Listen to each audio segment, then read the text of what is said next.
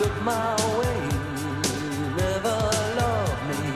Rain keeps falling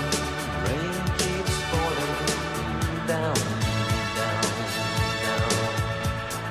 Will you recognize me? Call my name or walk on by. Rain keeps falling down, down, down, down. Hey, hey, hey, hey.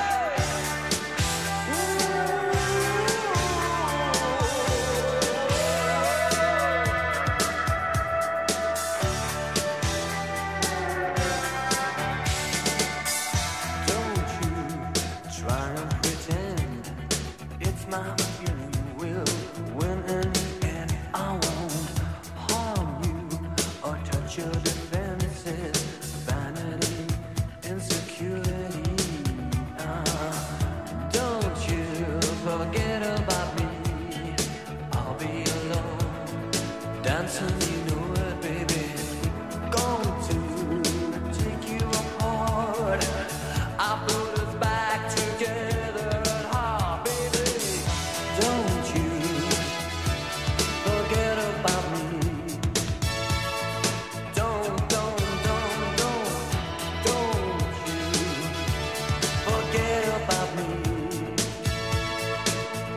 As you walk on by,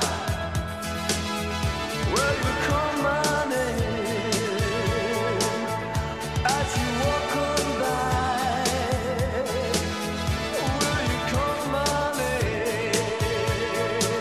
When you walk away,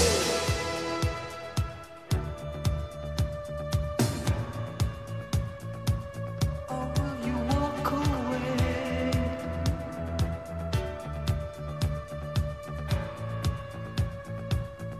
Will you walk on by? Come on, call my name. Will you call my name? I say la la la la la la la la la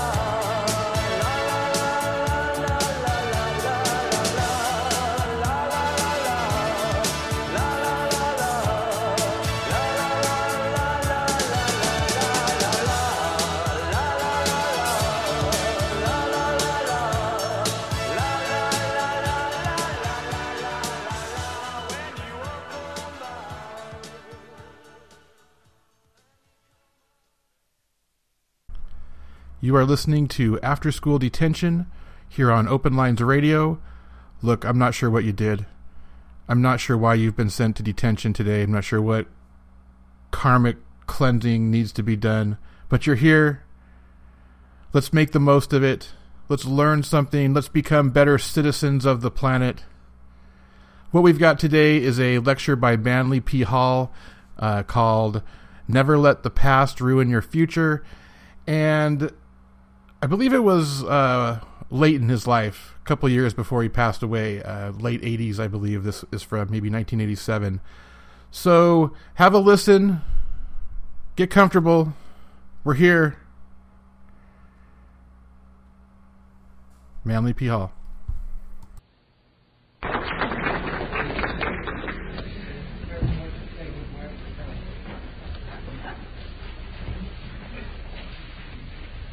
This new chair with the new legs is really something. Well, it seems to me that it might be interesting to sort of go over some of the things that have been called to my attention in nearly 67 years of work with people in trouble. Now, trouble is a rather common occurrence. Most people have a little of it as they go through life. Some feel they have more than their share. And at the present time, we may say in wide terms, the whole world is in trouble. But actually, there has to be a reason for this. And one of the reasons is that nearly all of us have to learn through experience. No matter how much good advice we receive, we have to do it our way. And sometimes we're right, and that's fine. But very often our way is not the best. And then, having made a serious mistake, our next problem is to try to blame it on someone else. This is quite normal, and with fair success we can find someone who apparently can be held responsible.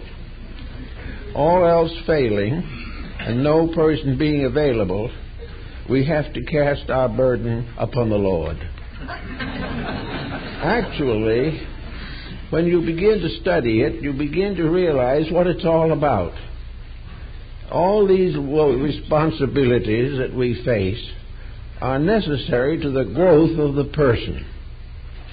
Unless something of a problem developed along the way, the average person would never become mature.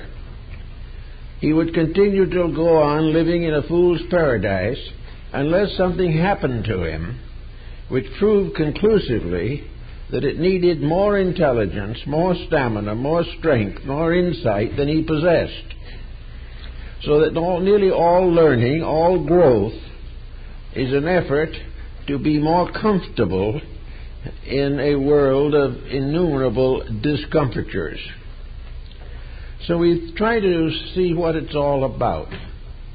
Now, of course, some of the best mistakes we make are made at a time when we are least informed about life, and that is in childhood and early maturity. Inexperienced, without background in facing the realities of life, we make decisions that could influence our entire lifetime, and we have very little background reference frame upon which to make decisions. Of course, theoretically, young people are supposed to turn to their elders for instruction. Actually, this is less and less popular. Actually, the elder is not necessarily much better off, because he failed to turn to his elders when he was growing up. And we have a chain reaction of immaturity trying to adjust to the challenge of existence. So we have to try to figure out what we can do about all this. And we begin to study the problems of life, and we find that dispositions and temperaments are traceable to several different potential sources. There is a popular belief that we inherit certain dispositional tendencies. Whether this is true is still a matter of controversy. Some feel that we do not inherit these attitudes, but that we inherit bodies in which the chemical functions produce these attitudes and continue to do so generation after generation. We also have the belief that in some way or other the individual brings with him into life some record, some understanding and insight from previous embodiment. This attitude is now generally held by a great many progressive thinkers. They feel that we're here to fulfill the law of karma. Now, to most people, the law of karma is simply retribution. But actually, the Sanskrit term is just as justified as a progress forward, happy circumstances, as it is unhappy circumstances. But the problem with karma has one weakness, which we are beginning to notice for the first time. And that is, it is not possible for the individual to bring into the present life a lesson depending entirely upon past existences. For the time he made the karma, he was living in a different type of world. The problems that we face today were unknown. Back in the time of the Caesars, no one was worrying over computers. Back in the Middle Ages of the Crusades, no one was really worrying very much about television. These blessings have come later. So we come into this world perhaps carrying certain wisdom that has universal meaning, but we are not prepared from the past for the exact situations of the moment. We have to therefore take certain basic characteristics of integrity and insight and try to apply them to circumstances that have never existed for us before. This makes a problem that is a little difficult, again, to adjust to. Now, there are also many who feel that some of our problems arise prenatally, that the unborn child is already being influenced by the world into which it is coming.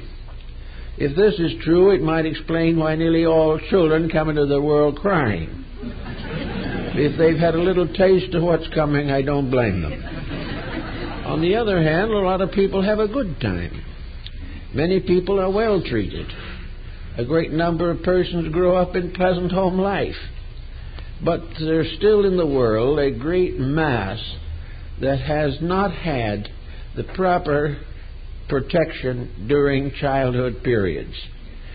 The parents have not done what they should do because they didn't know themselves what they should do. Or if they did know, they found ways of avoiding the responsibility. So we come in here with all kinds of difficulties. Now, the most common difficulty that we have out of the past is neurosis. The person growing up is fortunate if he reaches maturity without being hurt in some way. He is fortunate if he has not been disillusioned in something. If he has not already found this world a very difficult place to live. And as a result of a series of happenings to himself, he begins to develop a neurotic tendency. He may be born in a family that is broken up shortly after his birth. He is then raised by one parent only. This cannot be helped, but it is still a basic cause for neurosis.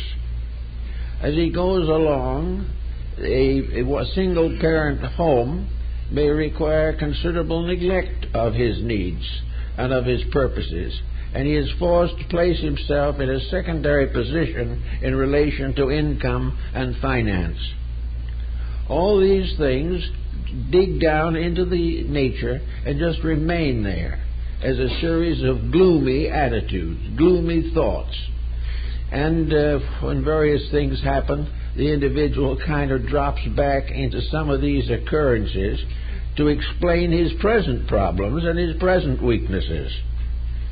So the problem of the neurotic tendency is nearly always associated with incidents which have developed early in life, which contain elements considered to be unfair, unreasonable, or beyond the power to accept and understand. So we take, for example, the broken home syndrome, which is now extremely common. To assume that this means nothing to the growing child is a delusion. I've had many people come to me in their 60s and 70s who have the most bitter reflections concerning the first 10 years of life. They blame most of the failures that they have passed through to the lack of companionship, support, understanding, insight, and affection which they have lost in their opening years. Now, it might seem that these things are just transitory, that the individual, if he is given a fair education and meals and home and clothes, should be grateful for this. But there is something more than this. Maturity requires a development of affection, personal regards. It requires causes to champion, appreciation, interest, significance, and a certain amount of gentle but firm guidance along the earlier years of life. So if this is missing, the individual is in trouble. Now, alongside of him, belonging to another generation, is the person responsible for this situation. A person who found a broken home or was caught in one, who had to go out to make a living to support herself and the child. Her life was neurotic and frustrated, and she passed these tendencies on to the child also. All these things are perfectly reasonable, perfectly natural, and more or less inevitable, but the result is neurosis. Now, as the person grows older, it is always possible to do something about neurosis. We don't have to continue to accept it indefinitely. We can find ways to grow out of a neurotic situation. To do this, however, requires a certain amount of conscious effort. The individual must try to make these adjustments. He must try to outgrow his own infirmities. But what happens? He comes along at 50 with all the infirmities and admits frankly that he hasn't been able to outgrow them. That perhaps in the daytime he could handle it, but at night the old dreams came back, the nightmares, the pressures of outrageous circumstances. And throughout life there is a certain psychic deformity set in, a crippling of the natural joy of life or the natural good spirit to face situations. All of this also means that there must be some corrections possible. And now we're beginning to recognize these corrections. Education is not only teaching the individual the ABCs or preparing him for a profession or occupation. Education must help young people to get over the scars of neglect, misunderstanding, and false pressures of society. The child, the young person growing up, must be taught to be stronger than circumstances, must be taught to recognize the real meaning of the things that happen to him. Everything happens for a reason. If the happening dominates, the life is damaged. If the individual takes hold of the happiness of the happening and understands it, then there is a definite forward motion.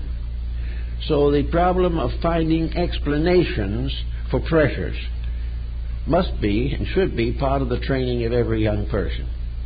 He should be taught to overcome the limitations and restrictions of his own childhood. Now, if he has been a very happy child and has been well taken care of, you may say that this is not reasonable or necessary. It wouldn't be in this case. But then there are other factors that sneak in. One of the worst of these is the spoiled child. The child who has everything. The child who everyone idolizes. The child who it is hoped will never have to do an honest day's work as long as it lives. This type of child is also pampered and lives in a kind of psychological paradise through these early years. But somewhere along the line, the angel comes and casts the young person out of paradise into the very tough and difficult world which he is going to have to face. When this happens, the spoiled child is at a great disadvantage. He expects to be pampered all his life. It develops into the way of which he thinks, his job in which he attempts to establish himself, and if he marries, he expects to be pampered by his wife. All these things become the basis of trouble. And in this trouble, the pampered person gradually comes under the neurotic pressures of his own unfortunate background and gradually develops bad habits. Many neurotics going to narcotics or alcoholism. Now, this is a long story, but somewhere along the way, philosophy has to step in and try to do something about it. One person out of every three, probably, is a potential neurotic. This is because the ailment hits in so many different ways at so many different periods in life. Many are affected collectively by war, others by Great Depressions, still others by pestilences. All kinds of negative circumstances create the havoc which gradually eats into the optimism of the person. Now, against this in this external pressure, there has to be internal resource. And that is where religion, philosophy, and idealism have their part to play. It is necessary for the individual who finds neurosis slipping into his life to recognize that he must outgrow it. He must find out the true solution to the dilemma with which he has lived for a large part of his lifetime. He must gradually come to recognize that he cannot forget the past, but he must interpret it correctly so that it no longer damages the present or the future. He must find ways of capitalizing on the neurotic liabilities which he has inherited or accumulated. He must realize that every problem is not only a responsibility but an opportunity. For most people, this world's a clinic in which each individual has to solve his own ailments. It is very important, therefore, for the individual to find ways to transform a neurotic pressure into an expression of gratitude, that the individual discovers that his troubles are the things that have done the most for him, and his successes are the things that have done the most to him. And he has to gradually realize that growth is an overcoming of ignorance, and that problems all lie in the areas of ignorance. No matter how brilliant a person may be, if he cannot handle his own disposition constructively, he is ignorant. Now, we have no faculties of education or facilities to take care of this kind of problem, except in clinics or private counseling. But even the best of private counseling cannot meet the full difficulty. Actually, in the last analysis, each person must solve his own problems. If a patient takes a counselor a problem, then the counselor is going to counsel in terms of the fact that the problem might have been his own. He does not counsel in the terms of the compound disposition of the individual who has come to him. So the work finally settles down to the most inexpensive and tedious of all processes, and that is putting our own lives in order. So we come along and we find, as I know a case that came to me, a boy growing up with a broken family, which was broken while he was only a couple of years old, going on through one pressure after another, tossed about from one relative to another, ending up with a stepfather not at all interested in him, and a mother unable to cope with the situation. So looking back from manhood upon his own childhood, this particular person felt that he had been badly treated, that he had been neglected, that he was born to suffer, and that it was inevitable that he should break down under the pressure of it all and be sorry for himself for the rest of his life. Now, this doesn't pay off, but it happens in millions of cases. So this person has to be gradually taught that each one of these disappointments presented him with a new point in life, a new realization of facts. The fact that he came from a broken home made him one with thousands of other young people who come from broken homes. These problems have to be solved. The individual who has no support from family must develop as early as possible support from within himself. And in the periods of neurotic pressures all the way to the end of life, the great answer lies in taking hold of it, the problem, whatever it is, and transforming it into its message, revealing once and all that it is capable of being a tremendous advantage to the person to have gone through these difficulties. It's hard to believe that, perhaps, but those who have triumphed over the weaknesses of themselves are the world's best people. Those who have too easy a life get into trouble later. But it is possible for those who have had a too difficult a life to smooth it out and have a serenity of years when the time is right. Also, we have to realize that many families, cruelty is a factor. Children are cruelly treated. Adults are cruelly treated. And cruelty is something that is very difficult for a sensitive person to understand. In the case of cruelty, the victim very often becomes belligerent and strikes back and tries to fight their way out of the dilemma. They begin to develop hatreds and antagonisms that go through life. And sometimes they develop a revengeful determination to hurt others as they have been hurt. Now this again is simply a sign of ignorance and weakness. Most of these problems exist and go on existing generation after generation because they have not been met at their beginning by our educational system. We educate an individual as though he was really a kind of well-oiled machine. We do not recognize the actual individuality of the individual. We do not realize that each of the children in a class in school is a different person, with a different background, with a different reaction to the pressures of environment, with a different ability or lack of ability to understand the meaning of what they are trying to learn. So it becomes very important, if possible, that the child should have a type of education included by means of which optimism and understanding, sympathy and adjustment and the forgiveness of evils, all this has to be part of the education if the person is not going to be a neurotic. Now, religion does a great deal for this in some cases. But on the other hand, we suddenly develop another problem, and that is the religious neurotic, whose trouble isn't that he lacks religion, but he lacks the way to handle it.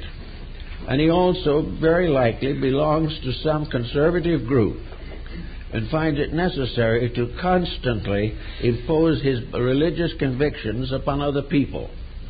And one of the quickest ways of becoming a neurotic is to try to convert somebody else. Because each person has his own way of doing things and has the priceless realization, or belief at least, that he is entitled to his own life way. Religion can help, however. Religion can help to preserve the moral code of the person. And the stronger the moral code, the more easily he may be able to handle the pressures of outside. If he has a strong conscience within himself, he can avoid most of the pitfalls which could cause him definite trouble. But the strong conscience factor is slowly fading out of society. Today, the average person is not guided by conscience, but is guided by convenience. The individual wishes to do that which he wishes to do regardless of consequences. And as a result of this, he lands with a counselor who can do very little for him. They can help, but they cannot help a person to get over his dispositional peculiarities until he is fully convinced he's better off without them. He will try, usually, to get rid of the things that don't mean much. But it sometimes takes a long time to dig into a person's inner life and reach the really sore spot. He has it carefully covered. He has it upholstered in every way possible. He nurses his problem as though it was the most vital part of himself. The more he nurses it, the more trouble he's in. But he is going to conceal it. He will reveal minor faults of temperament and try to get away without touching the major one. And it takes a long time, because until he gets to the major one, his life will never straighten out. A lot of it can be done by working with the religious side of human life. Religion, to be useful, must be non-dogmatic. It must be tolerant and it must be gentle, but it must be firm, and it must teach the individual to seek the good in everything and be willing to recognize the good even if he doesn't like it. One of the apocryphal statements attributed to Jesus relates to the time when the disciples were walking along the road and saw the decaying carcass of a dog. The disciples drew back in horror at the unhappy sight. Jesus stood and looked at the animal for a couple of minutes and then turned to the disciples and said, "Pearls are not whiter than its teeth." To find the pearl in the dilemma is very important. Yet in everything somewhere there is something good, something valuable, something that teaches us what to do, or something that teaches us what not to do. All the way along, life is trying to press us toward accomplishment. The more we resist accomplishment, the more steadily it prods us on, often to a great deal of discomfiture. But we must try in every incident that comes along to get the message, to see whether or not we are handling it. If when the message comes along that a problem is approaching, are we ready for it? Are we sufficiently integrated within ourselves to be able to handle a moderate-sized difficulty with dignity? The big difficulty might take a little more practice, but a moderate-sized one should be handled with dignity by the average person. Now, if this problem comes along and the individual fights it, that isn't dignity. Denies its existence, that isn't intelligence. The answer to the problem is it must be solved. Now, in some religions and some philosophies, the effort is made to throw these problems on the Lord. And when we don't know what to do next, to ask for divine help. That is perfectly proper and correct if we have used every available resource of our own first. If we have done the very best that could be done, and the problem is completely beyond our control, then we must resort to the divine will. But we do not like that usually, because while we say, "Let thy will be done," underneath this we have a sort of a little sub-voice that says, "Let my will be done." We want it our way, and we hope God sees it that way. Because if he doesn't, we're in trouble. But we must try in the beginning to find out what the problem can be, how it can be handled by ourselves. Are we shirking it? Are we afraid to take it on? Is it more comfortable to suffer? Many people have the most joyous time suffering. But, unfortunately, very few of us can suffer alone. And the professional sufferer generally makes many other people miserable also. So that isn't a good answer. The good answer is to realize that the individual himself is capable of solving any problem that he faces. If it is completely beyond his capacity, it isn't even a problem. He doesn't know it exists. But if it touches any part of his own experience, he should be able to make a fairly dignified solution. Now, another type of problem that comes along, we find, is loneliness. Loneliness is something that sometimes appears to be very unkind and very unreasonable. Yet in the long run of things, loneliness is the common state of everything that exists. The smallest little bug and the greatest star is alone. Loneliness is inevitable because between each individual and the world around him is the vast complex of his own personality. He must bridge across from an inner nature to an outer life. In most cases, this bridging is not effective. Not all it should be, at least. But in every case in that life, there comes a time when we must learn to get along with ourselves and learn for once and for all that we can be good company to ourselves. We can find all kinds of things to do to counteract loneliness. We can develop avocational interests. We can take on responsibilities for the simple pleasure and simple opportunity of service. We can do all kinds of things to break up the concept of loneliness if we really want to. But once we get a certain degree of aloneness, the tendency is to stay with it to nurse it, to become less and less adjusted, and to finally end up by being antisocial in every sense of the word. Now, the person who declares war on society is actually declaring war on the university of life. The individual who walks out on his own world, walks out on his responsibilities because he doesn't like them, and is therefore able to develop a beautiful argument why he shouldn't accept them. This person is avoiding the normal burdens of living. He's bound to be lonely in the end. A lonely person is one who has not been a friend, a true one, therefore cannot have a friend. But every lonely person has a privilege of something that other people do not have. For example, a family in which all the members are busily engaged has very little loneliness but very little privacy. There are times when each individual should be alone, alone to think through things, alone to put his own life in order, alone to meditate upon the larger realities of things. So that loneliness is actually a condition that must precede the experience of enlightenment. The enlightenment of the wise destroys forever the illusion of loneliness. The person who has found his own center finds with it a world of marvelous opportunities and privileges. The individual finds the universe friendly instead of frightening. Finds the life he's living rewarding instead of punishing. These things have to happen within the person. They cannot be delegated by others. We can feed and clothe other people in their emergencies, but we cannot bring happiness to an inner life.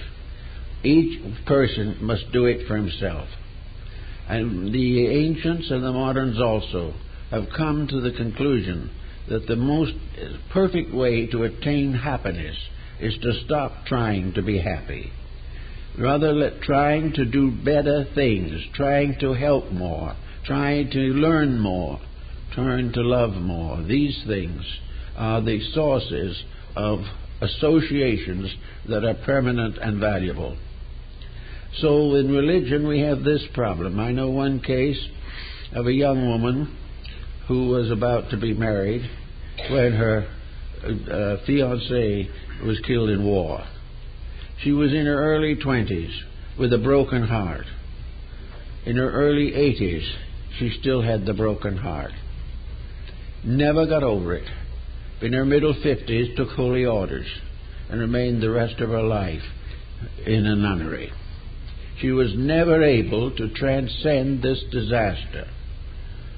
Many people thought that she was very religious, very devout, and very conscientious. She was all these things. But she cut off her life. A tragedy which she could not help took away from her the only thing she thought could ever make her happy. And because she thought that way, she was never happy again. This type of circumstance must be overcome because it destroys the value of lives. It frustrates the entire purpose of growth. This young woman should have had a proper season of regret and mourning. She should have been hurt to a proper degree, and then she should have gathered herself up and found things to do. If she couldn't be happy, maybe she could make others happy. And it was far better to do that than to bury herself in a religious house. So everyone has to make adjustments and make decisions as they come along. Another case, quite different, but with the same general pattern, it was that in which a young woman was 50 years the total slave of her own widowed mother. This widowed mother, who loved her devoutly, and the daughter who loved her mother devoutly, formed a little package, too small a package, of frustrations which prevented either one from advancing in any noticeable or recognizable degree. By the time the mother died in her 90s, the daughter's life was useless. Therefore, a strange sadness came over the daughter, which was quite understandable. But finally, she also took solace in religion. So religion is a kind of mechanism by means of which a great deal of sadness, solitude, and frustration will find some comfort. Not a solution, but a solace. Not an answer to the problem, but a way to carry it a little easier. So with all these problems, it all comes around to how do we carry them a little more easily. And I think most of our people that are thoughtful people know about these types of things. When in doubt as to what to do, forget yourself. Forget all that has happened to you. Stop telling all your friends your miseries. Get over constantly regretting this, something you did at 20 that has ruined your life. Get rid of the fact that the past can destroy the future. It can't unless you let it. Therefore, those who have suffered in the past should not carry their sufferings into the future. In fact, they shouldn't have carried them into the present. Those who have had various unhappy happenings, some of which may involve guilt mechanisms, must realize that the person who performed those happenings 50 years ago is not the same person as the one who is living today. They say that every 7 years, every cell in the human body changes. And it is also true that in the course of a lifetime, every cell in the human soul changes. Life becomes different. The person who made a mistake in the past is not the same person who is alive now. And there is nothing binding this person to the past but memory. And memories, while you cannot destroy them, you must learn to use them and not let them abuse you. Now, one way to handle a memory situation very carefully is to go back to the occasion and see whether or not you really understood it when it happened. Were you really actually as blamed as you think you were? Were you in those days far enough advanced in thought, understanding, in insight to make a corrective decision? If out of simple ignorance you did the wrong thing, if out of simple lack of insight and understanding you made mistakes, so what? Everyone makes them. The mistakes of the first 20 years of life are always present, or nearly always, in some form. But there is no reason why they should be projected into modern time. They should never be allowed to cloud or discourage a life. And any religion that demands complete repentance for these types of ailments should be carefully avoided. The problem is not to forget. The problem is to learn the mistake, gradually developing a richer and fuller life, learning from a mistake the thing not to do again. We have a great number of people in society who had a mistake at 15 or 20 and has been having one every year since, which isn't very helpful. They haven't learned anything. Now, your own past is a book. It's a clinic. Lord Bacon's observed in his essay on the Pyramid of Pan that every experience of life is part of an experimental career. Under the heading of experiments, in laboratories, various compounds are made and combined and separated and rearranged. In life, these compounds are attitudes that are brought together, separate and rearranged also. But in life, the great laboratory is where knowledge is gained. It is where ideas, hopes, beliefs, and notions are tested. And every individual who has made a bad decision in life has tested a notion and found it didn't work. These things add up to a gradual psychic education in which the person becomes wiser and wiser until he can control his own life with dignity. This is all that's expected. It is not a forgiveness that is most desirable. It is an outgrowing of mistakes. It is simply developing within ourselves an understanding and capacity which makes it possible for us to forget the troubles and remember only the good that came out of the experiences. So there are always things to learn. And those who rise above their own mistakes are the world's best people. They are the ones who are going somewhere and are going to get there. They are the ones that take care of themselves before nature has to step in and cure them. They are the ones who have understood the importance of their own lives. If we look back upon our life, each one of us has a textbook. Every once in a while, some cheerful character decides to write a book about themselves. This may or may not be completely truthful. A number of people who have written books that I happen to know have written about a life they wish they had lived, but not the one they actually did live. But even so, biography has its place, and autobiography in some way becomes a soothing vocation. It helps the individual to capitalize on his own life by selling several 100,000 copies. But the real point behind all of it is the personal growth that we get. Looking back upon our own lives, we can see how we could have done a dozen things better. We also will gradually realize the uselessness of carrying grudges. A grudge usually is an objection against a person. And there's hardly anyone who doesn't dislike someone.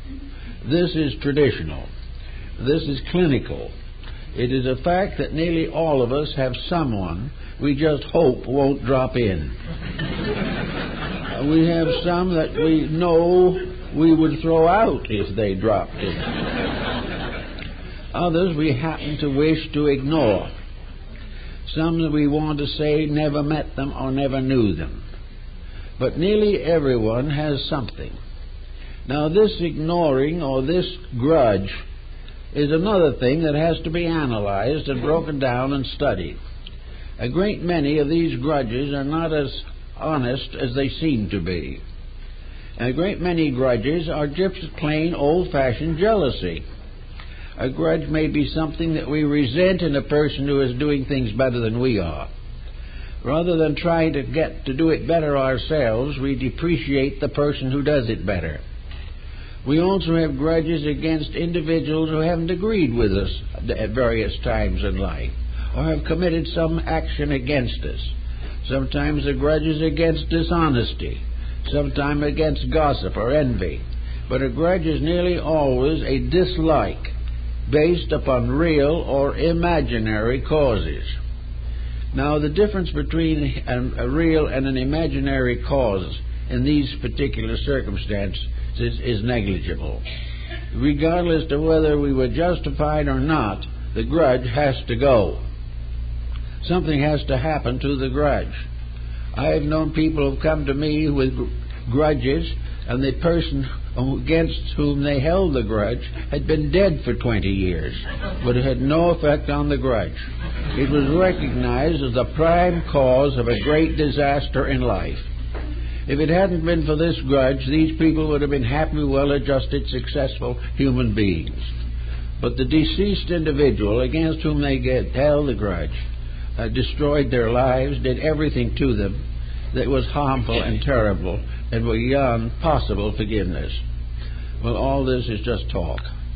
Actually, no matter how bad anyone is, we've got to realize the fact that we must forgive our enemies and do good to them that despitefully use us. This is therapy, but it's not a therapy that is quoted very frequently. It is true that we might have cause to feel that we have been ill-treated, but this does not permit us to continue to hold this attitude. The attitude that we must have will be constructive indifference. We must say to ourselves, this is no longer our problem. We do not wish anyone harm or ill to anyone. We do not wish punishment or despotism to anyone. We simply decide that we can live our own lives in our own way without these other circumstances intruding themselves.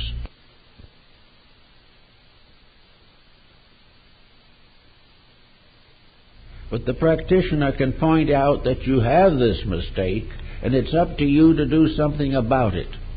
The practitioner may also then be able to go through the assets of your personality to find out your skills, your abilities, your dedications, your interests, your hobbies, your avocations, and find out things that might be of value and remind you of them. But the practitioner cannot solve your problem. The most that anyone can do is to help you to have the courage, the strength, and the integrity to solve the problem yourself. This is why the clergy, more or less, has dominated this field. It is because the clergy throws everything to the Lord. And the Lord, in this case, operating upon the sufferer, must operate through the disposition of the patient. Therefore, in prayer, meditation, in honest exhibition of mistake, through all the various contrivances by which the person is caused to face themselves as a religious duty, these things can help. They can also overdo situations and cause further pressures. But generally speaking, anything that causes the person to realize his own responsibility for his condition is constructive. It helps to solve.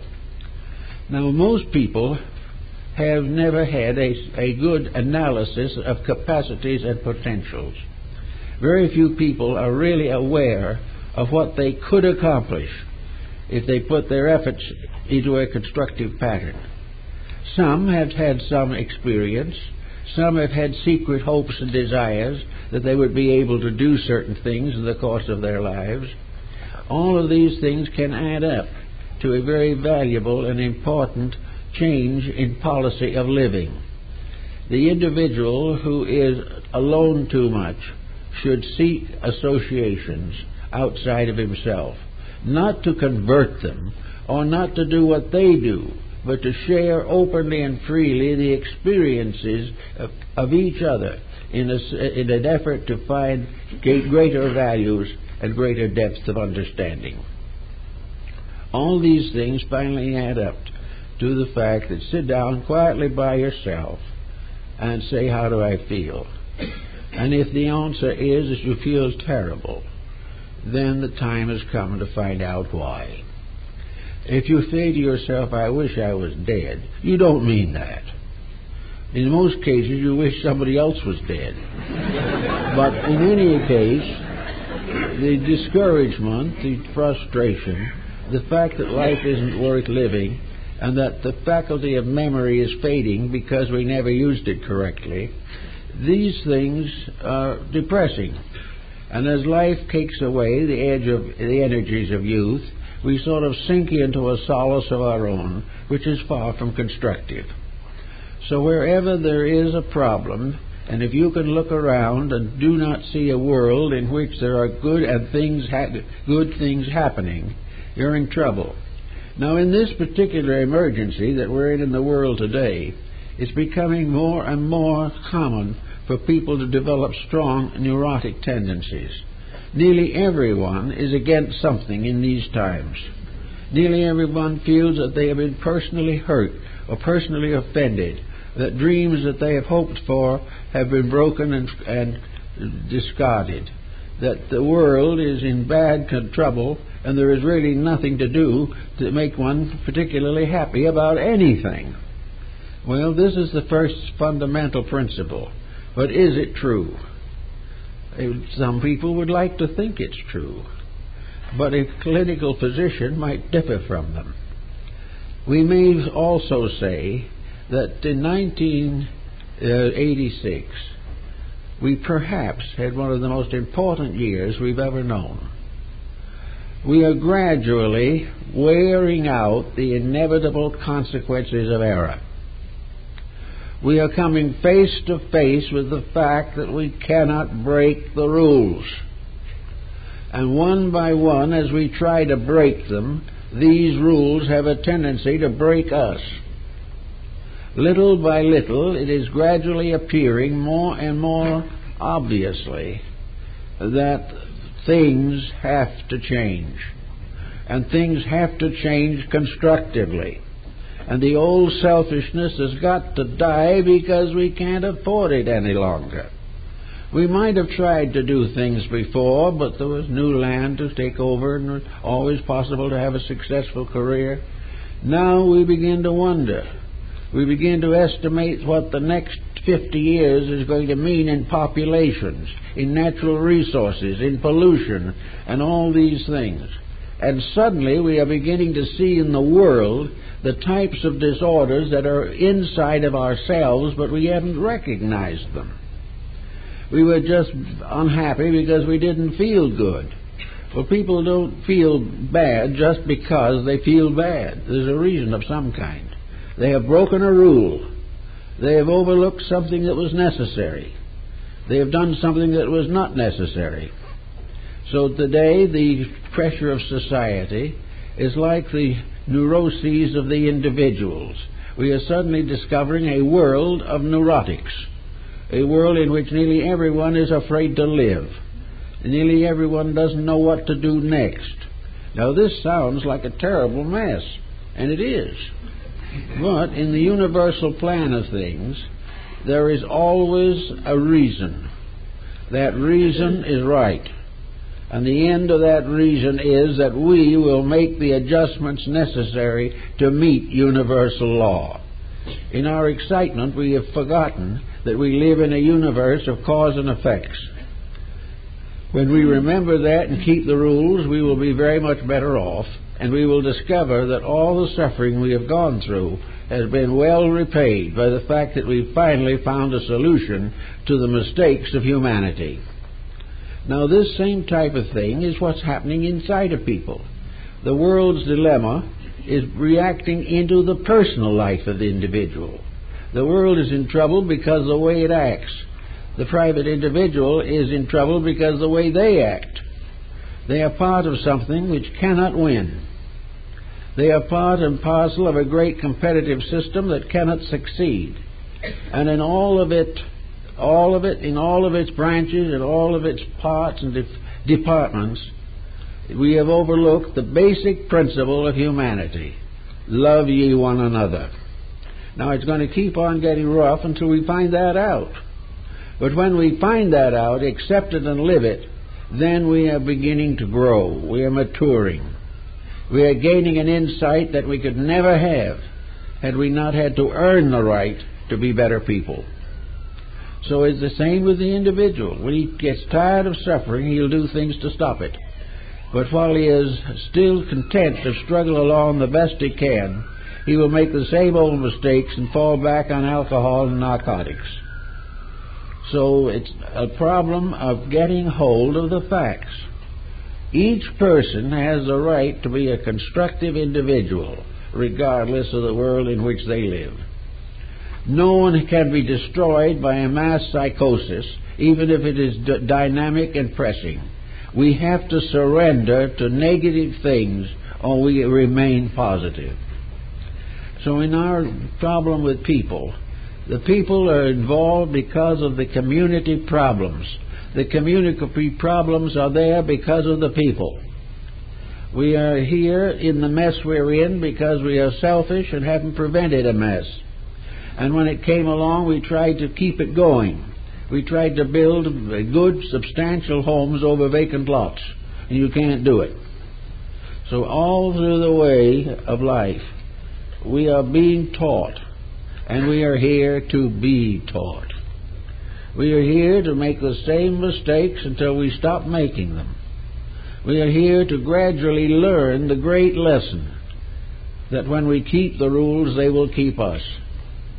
We are here because we are here to grow as citizens of an eternity, and that these citizens have got to grow up. We are vaguely but forcibly not maturing properly.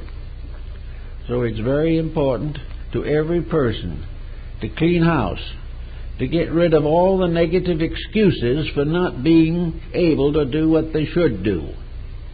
Get over the idea that we are privileged to cause suffering because we have suffered. This is not the answer. We have the privilege to cease to suffer because we have found that that is the way of peace for all concerned. So all the way along, we have this problem of allowing the past as history to dominate us. There's always been war, so there always will be war. This is not the way of life. Or way of dishonesty in government. There's always been corruption. There have always been dictators. The history of the world is a mass of mistakes made intentionally or accidentally, and every civilization of the past has risen and fallen. This is also in our personal lives. People of all ages have made their mistakes. Little by little, however, all of these groups have grown in some way. We are the past. We are all that has gone before. We have gained along the way, and the number of thoughtful, well-intentioned, and dedicated persons is increasing all the time. We are here because we need more growth. We need another course. We need to get a higher degree of education than we've ever had before. And that is possible only because we have a greater need than we ever had before. And due to our own evolution, we have a greater insight about this need than we ever had before. All of us are going along all right if we take hold of ourselves and get rid of the negative pressures that allow us to accept that which is not right. We do not have to suffer because some people think it's inevitable. If we do suffer for one reason or another, it surely should produce some constructive consequence. Suffering might be like a term in prison, and the trouble now is, as soon as the prisoner is out, he does it again.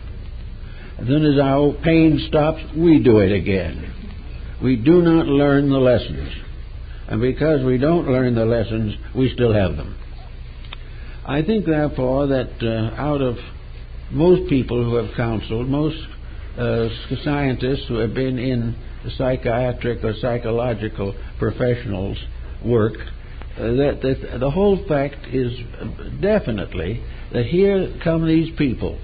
They stand upright, they look pretty good, they have fair abilities, many of them have graduated from good schools, most of them have jobs, many of them have families, and they are all a wonderful bunch of potentials. They could do great things, and nearly every one of them is hung up on something. There's something they can't handle. There's something they don't know what to do about. And actually, if a person who doesn't know what to do about it went to a professional and said, I don't know what to do about it, the professionals would probably say to him, well, how do you think you ought to handle it? And then the person would tell the same answer that the professor will have to tell him. He knows what he's doing, but he wants to forget it because it interferes with some sense of fulfillment that he wants to nurse. We have that same problem in all the fields of life today. Our entertainment field is cluttered with this type of thing. Entertainment simply because we feel like it. Social crime is rampant simply because we do what we want to do. And then we wonder why we're in trouble. You can't break the rules and not suffer. And whether it's a family with 3 or 4 members or world, you've got to keep the rules. And those who keep the rules find something out of it that is really tremendous. They discover, for one thing, that they can be right without all the rest of the world being right also. There is no evidence that all people are going to come to a similar discovery at the same time. Each finds it for himself when he allows it to happen inside of himself. The answers to everything that we are seeking, really, lie within us. They lie within the soul of the human being. They lie within the divine factor at the base of all human life. Inside, we know what is right. But with the mind and the emotions and the body, we fight against it. We want to gratify the emotions, we want to gratify the appetites of the body, and we want to fulfill the ambitions of the mind. And that divine factor which is within us is neglected, denied, and ignored. Therefore, if you want to get over any kind of negative attitude, it's in you to do it. There is something in you that will heal any ill that is caused by the mind. But it's something that you have to work with. You have to determine to do it. You have to put the common good and your own survival in front of the negative attitudes which you have been inclined to hold. I know one individual who said they just couldn't get over temper fits. So what did they do? They went on tranquilizers. They took all kinds of pills to cure temper fits, which of course is a bit of idiocy in itself. They're just trying to drug themselves out of a bad disposition. So every once in a while, however, they had to come up for air, and when they did, the disposition was still there. And finally, they became interested in a religious approach to the problem. And they were told definitely that prayer and meditation would probably help. So they tried it, and it did help. And they gave God the credit, but it was the God in themselves that did the job. It had a chance. The higher part of ourselves had a chance to accomplish the natural good. And this chance had been delayed for years for the tranquilizers. But until the other attitude was available, there was nothing else to be done. So the answer to all these things is that help, mental and emotional help, does depend upon keeping the rules. Keeping them in every sense of the word. To keep them means to obey nature. And nature is the most amazing cooperating creature that ever existed. Do you realize that nature is a term we apply to a conglomerate of universes, of cosmic systems, including everything you can think of, from bugs to angels? It contains all the infinite confusion, so-called, of life. Stars, meteors, comets, everything you can think of. And yet nature is in perfect order. Nature handles the whole problem quietly and simply, and there are very, very few mistakes made along the way. It is because nature is depending upon universal law to support it. Nature is keeping the rules by which nature itself was brought into existence and by which it must continue to the end of time. So that all of us can do the same thing. And around this season of the year is an awfully good time to start some of these maneuvers, to see what can be done about things. How about dropping a card or two to somebody whom you haven't written to or spoken to for 10 years? Or make it 5 years. We're not going to be cruel on this matter. But somebody that you have ignored because you resent them. They may turn around and send you a resentment card in return. And they might tell you they don't want to hear from you again. But that will be them telling you. That is their business. What you're telling them is your business. If you have made the proper move, you have fulfilled the need. If you have done it honestly, with a sincere desire to heal a dissent or a discord, you have achieved the purpose for which you have intended, namely to bring peace to the world. If others don't accept it, you are not responsible. But you'd be surprised how many will accept it if it is done with a good spirit. Also, we can try to look through the confusion of the moment. Is the job too heavy and too big? The responsibility is more than you can handle. The cost of living outrageous as far as you are concerned. If there are all problems that are disturbing your inner life, try to solve them. Try to solve the problems of limited funds by limiting extravagances which you might think are necessary. The simpler the life, the nearer to the truth it is. And too many possessions are the basis of more trouble than any joy they've ever brought. In the same way, looking at the world, try to see the great plan behind things. The plan of the ultimate recognition of the universal brotherhood of humanity and fatherhood of deity. Try to recognize a great and benevolent plan, personal or impersonal, however you feel about it. A great plan that says all things must work together for good. Evil cannot survive. If you have two good deeds and put them side by side, they coalesce and support each other. Put two evil deeds side by side and they destroy each other. Therefore, evil cannot win. Evil cannot end the great divine plan. It has to succeed. And any individual who stands in the way of that success will suffer a little. So better get out of the way of progress and into harmony with it. And try to end forever and ever any negative attitudes in yourself. Try to increase your own inner potential. If you have at leisure, study, work with it, serve various community sources and causes, and be sure that you have a daily life that is as useful, constructive, and kind as you can possibly make it. This is the way that will ultimately bring you internal peace. It will also prepare you to be part of a great evolving way of existence, which is based on the inevitable victory of good, the inevitable victory of love over hate, of truth over error, wisdom over ignorance. These things together are the end. And we are fortunate that probably in 1986-7 that this condition is as intense as it is. We are reaching the point where we cannot throw it away. We cannot any longer turn away from it or close our eyes to it. And when an ailment reaches that degree, there's only one answer. You've got to cure it.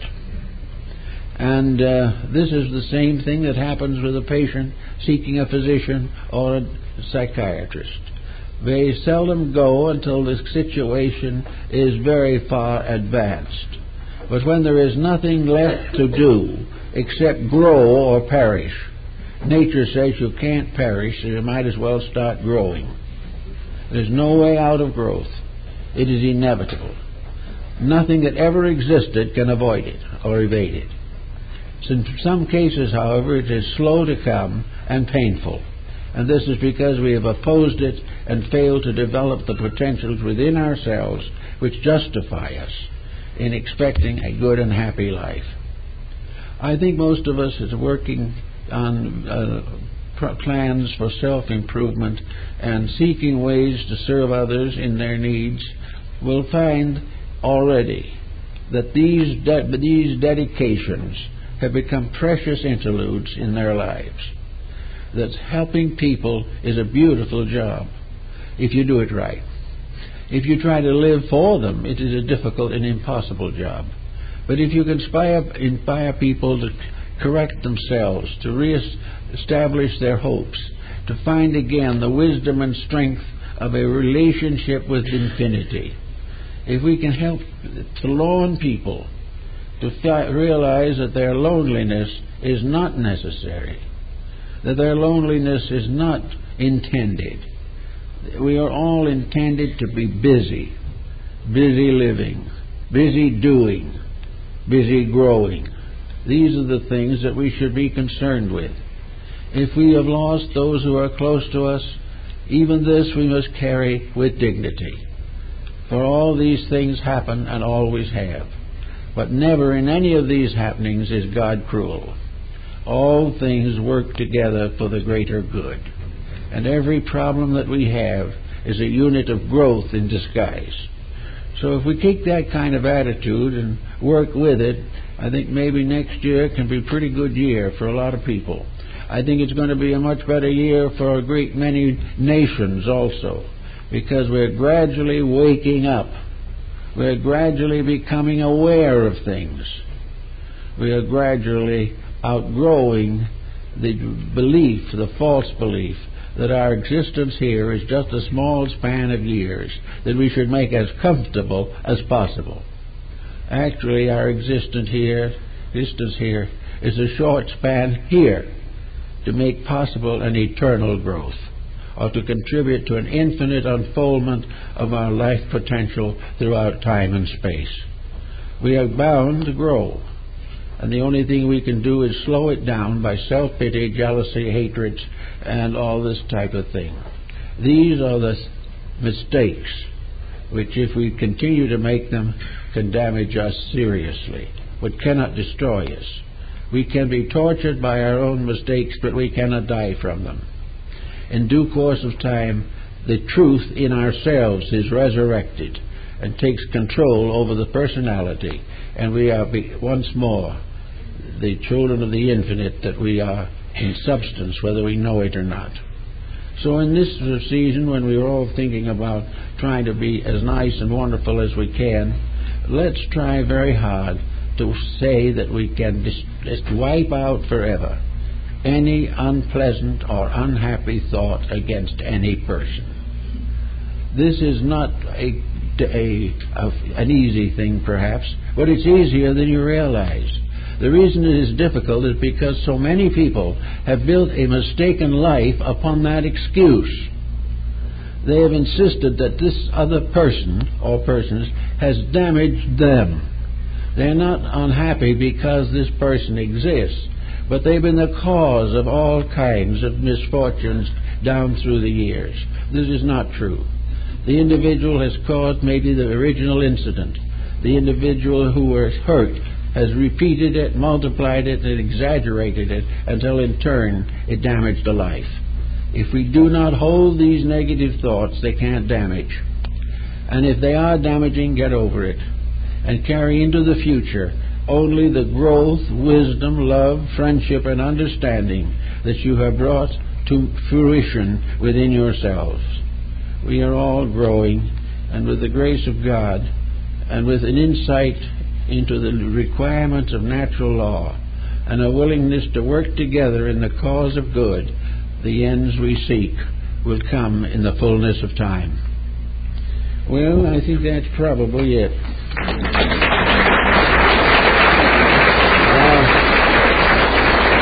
I'd like to make an announcement. My wife's book, Mrs. Hall's book, an outline of 4 books determining and summarizing the birth of a new age. This is just in from the printer. Many of you are interested in her work, and this is a summary in 4 brief sections of her entire project. So you can secure it from our book table if you're interested. And thank you for being with us this morning.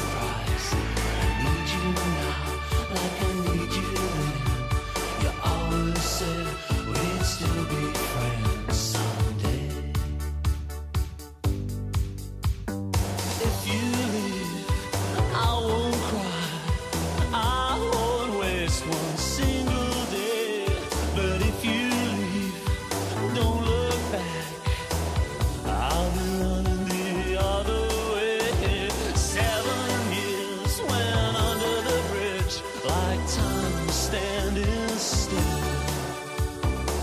Heaven knows what happens now. You gotta say you will. I touch you once, I touch you twice. I won't let go at any price. I need you now, like I need you then. You always said we'd meet again.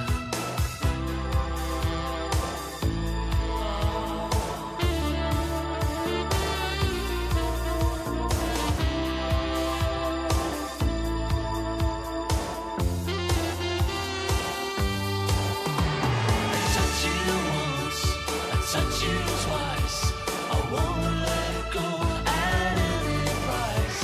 I need you now, like I need you then. You always said we'd still be friends. I touch you once, I touch you twice, I won't